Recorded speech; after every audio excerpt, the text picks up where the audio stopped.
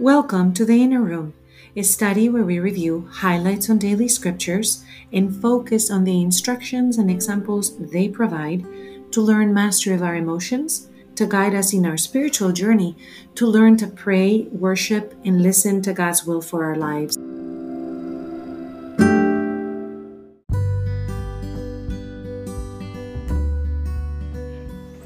Hello, this is Sofia Fonseca de Niño, and I welcome you to this Inner Room. You can find us on Facebook, Twitter, and Instagram under the Inner Room Emotions in the Bible, and we would love to hear your questions, your ideas, or your comments. Thank you for joining us today. Today, the church celebrates the feast of Saint Bartholomew, who is one of the apostles. As we remember, the church celebrates one apostle per month. And since we have 12 months and 12 apostles, we can really have a chance to meditate on the life of an apostle throughout the whole month. So for August, we are paying attention to Saint Bartholomew. The gospel tells us something very beautiful about him, because Jesus looks at him as he's coming towards him and says, "Here is a true child of Israel. There's no duplicity in him." That is a beautiful thing, to know who we are and to be able to stand in that knowledge, that identity, in such a way that Jesus could say to us, there's no duplicity, such generosity, such clarity of mind and purpose for who he was, and he's chosen to become one of the 12, one of the inner circle. So let us think today about friendship with God. Let us think today about what is it that we are doing to establish and maintain our friendship with God, which he has extended to us as part of the fact that we are his children. And we will ponder on Revelations a little bit about the fact that these names of the apostles are inscribed in the temple that Revelation visualizes for us in the visions of St. John, and Psalm 145, which continues to be one of the Davidic ones of the last few in the Psalm book, which is 145, and we know there's 150. So towards the end of our Psalm book, we hear, "Your friends make known, O Lord, the glorious splendor of your kingdom." Again, deep friendship with God in the Psalm will help us to meditate and ponder on that friendship with Jesus.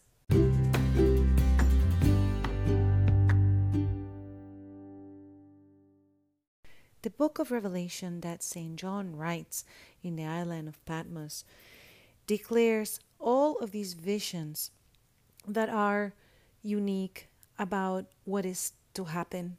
This fall, I am actually going to be on a study of the book of Revelation, and I look forward to it because it's been many years since I did a study on the book of Revelation, and it's always a good idea to return and to re-study things so that we can maintain the understanding present, but mostly so that we can really live the promises. And I think it'll be a very wonderful thing, given that we are living through such tumultuous times. And today in the church service, the mass that I attended this morning, one of our priests was saying something remarkably wonderful. He was saying that in every age, as just wonders and signs were happening, and also tumultuous turmoil and chaos was happening, people have wondered if they were in the end of times. I remember in the year 2000, when we were about to change calendars, people were pondering about that, and imagine the year 1000. And how about when the great wars, World War I, World War II, and people like my grandma, who died recently, who experienced so many different wars, because there was a civil war, and my grandpa went to Korea in World War II.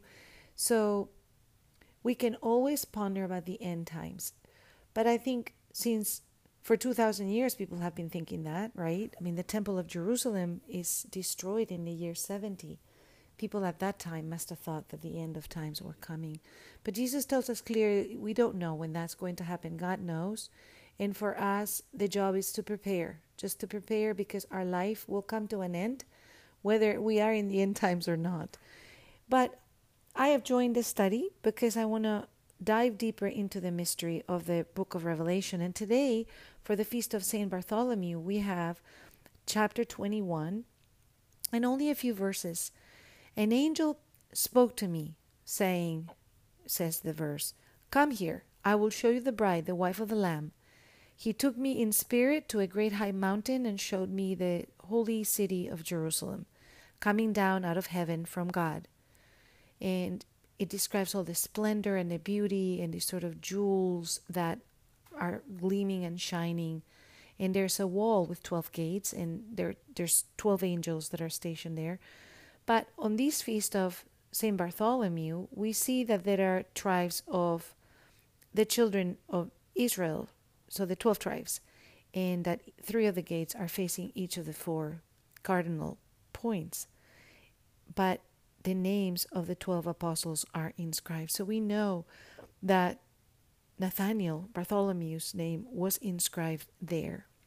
Will our name be written in the book of life? Are we living lives that are going to assure us that we have loved God, that we have loved one another, that we have taken on the challenge to walk through life knowing who we are, that we are children of God. We are daughters and sons of a king.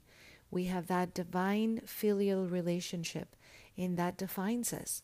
Do we make that known by our actions, by our thoughts, by the way we turn our feelings when they go astray? In the last couple of days, my feelings have been all over the place. My son leaves in 4 hours at 2 in the morning. I'm taping this late at night. And we have to take him to the airport in just a little bit. We've been packing his suitcases, and he leaves in this auspicious time, right, where there's so much going on. In our area where we live in Houston, we've got 2 hurricanes coming. One, or Marco, actually has his name, and Laura. And he leaves the area just in the nick of time to miss all the rains that are predicted. And, of course, he leaves with gloves and masks and hand sanitizer to go by plane, which is completely not what we were planning. We were planning to drive him, stop by my husband's best friend's place, who also attended Yale, and reminisce and have like a long weekend of this activity. But it cannot happen. What we were predicting did not happen. As we read in the book of Revelation, God has made predictions, and this will happen because it is the Word of God. And we can rely and trust on those. And right now we are trusting that God has allowed this event to take place. My son is attending this university. They are going to be face-to-face this fall, and we are sending him off with our blessings. So we ask that if you're listening to this and want to join us in praying, that you do so, that you pray for the protection of all these young men and women that are attending campuses, for an end of COVID, for a solution to be found, a cure to be found, a medicine to be found that can put an end to it, and for a return of our lives to a more meaningful existence, that we may have learned something from this experience that returns us in a whole new way to life as we knew it.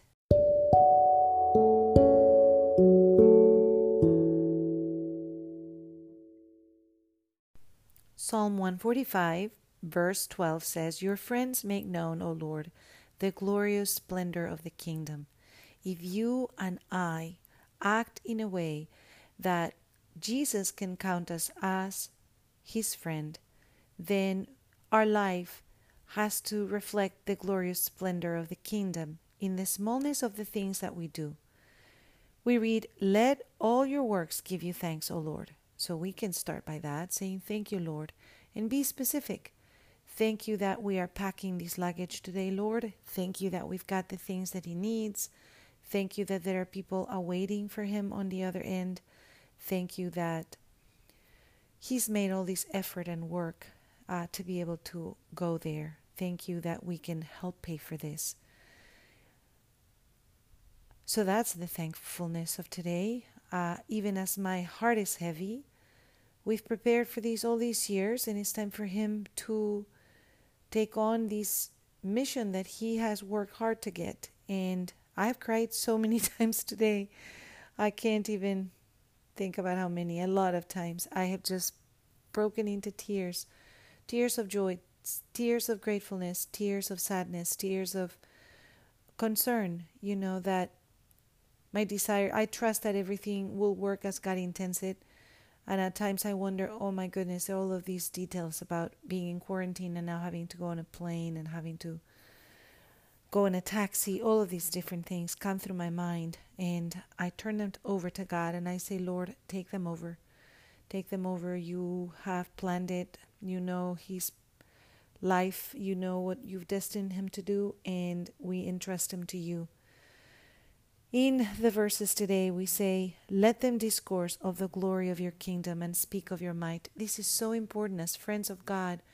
We want to talk about all the ways that God has shown up for us in our lives, all the things that He has delivered, everything that He has given us. It's impossible to be grateful and to be worried at the same time.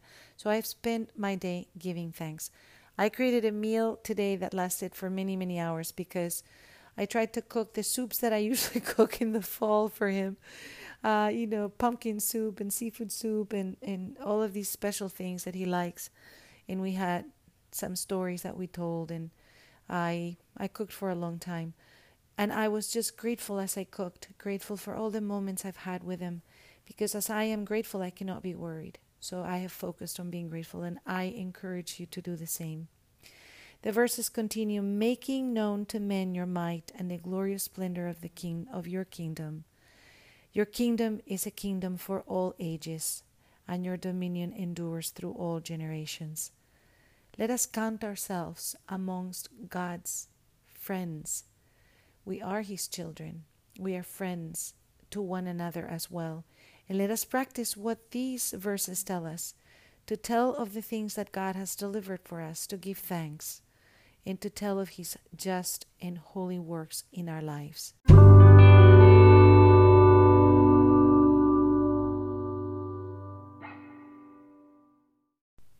The Gospel is from John 1st, and the verses are 45 to 51, and it recounts the story about Nathanael becoming one of the 12. And it is Philip who finds him and tells him, hey, we have found the one about whom Moses wrote in the law, and it's Jesus, the son of Joseph from Nazareth. So he talks about Jesus with his affiliation to his earthly father and to his location. And Nathanael, who is a very practical person, says, what good can come from Nazareth? It's such a small place, right? And everybody was expecting the Messiah to come from a great big place and to be connected to David's lineage in a very unique, specific way that spoke about salvation and victory. So even the ones that are being chosen are pondering and wondering because they don't know that the Messiah has arrived, right? In that same sense of pondering and surprise can take place in our lives. I had no idea I was going to have a beautiful son in my life, and then he was born with that sense of joy and surprise, and I have been blessed to be able to accompany him through all of these years, through high school, into high school, and now beyond, to be able to applaud him and support him and love him, even though it will be now from a distance. Here we see Philip coming to Nathanael and saying, come and see. And Jesus sees him coming and says what I mentioned before. Here's a true child of Israel. There's no duplicity in him. This is a prayer that I pray. Sometimes we want to please everybody. We want to be everything to everybody. And I know St. Paul said that that was one way that he did it, to preach to everybody in a way they could hear. But duplicity in not being strong enough in our beliefs, or flaking out when we feel scared because we have a belief that others are not going to approve of. I know, for example, abortion is one of them. That is a very hot topic in these days. And if you mention that you support life, you can have people coming at you with very negative things. Here it is where I pray, Lord, let me have no duplicity. Let me be one of yours, and to love those that are different and have different thoughts and beliefs than mine, to love them and to find ways to be unified, but at the same time stand for the truth. Nathanael asks Jesus, how do you know me? And Jesus tells him, before Philip called you, I saw you under the fig tree. These little details of the Bible give us a sense of the pace, of the flow, of the geography, the landscape, the topography. And here we see fig trees. We have a couple of fig trees. My brother has a very big one in our neighborhood that this year gave hundreds of figs. And it is so fresh to sit under it because the leaves create this sort of almost air conditioning space. And you can imagine, if you've been to the Holy Land, that it's hot. So he was sitting under one, but also the beauty that Nathanael was sitting. How hard it is for us to take a moment and just sit in nature, sit under a tree. The fact that one of the apostles is chosen and is doing that is a great example for us to take time to be in nature, to observe nature, to be one with nature, to enjoy a moment of reflection, of pause, or of leisure. We live very, very fast lives. So Nathanael answers again, Rabbi, you are the Son of God. You are the King of Israel. It doesn't take him very long to say that. He trusts in his friend Nathanael. He meets Jesus. Jesus tells him something, and he immediately opens his heart. So my prayer with Nathanael also is, open my heart, Lord. Open my heart like Nathanael's heart, that I may be able to acknowledge who you are in my life. And Jesus then answers to him, do you believe because I told you that I saw you under the fig tree? Jesus is telling him something that surprises again Nathanael. And he tells him, you're going to see much more amazing things walking with me. You will see heaven open and the angels of God ascending and descending. And this is part of the vision that we have in the book of Revelation. So there's sort of a closed circle here as we return back to this vision of the angels coming to John to show him the names of the apostles inscribed. Let us then pray together. Lord, please give us your grace that we may choose wisely, that we may walk rightly, that we may, in our friendship with you, choose to please you with our ways, with our thoughts, with our actions, and that one day our names may be inscribed in the book of life. We pray for all the students that are flying or have already flown to their places of school. My oldest son actually starts school tomorrow as well. He's studying architecture and it's his last year. And I'm so proud of him. And let us pray for all of them that are beginning, that they may be safe. And we pray in the name of Jesus. Amen.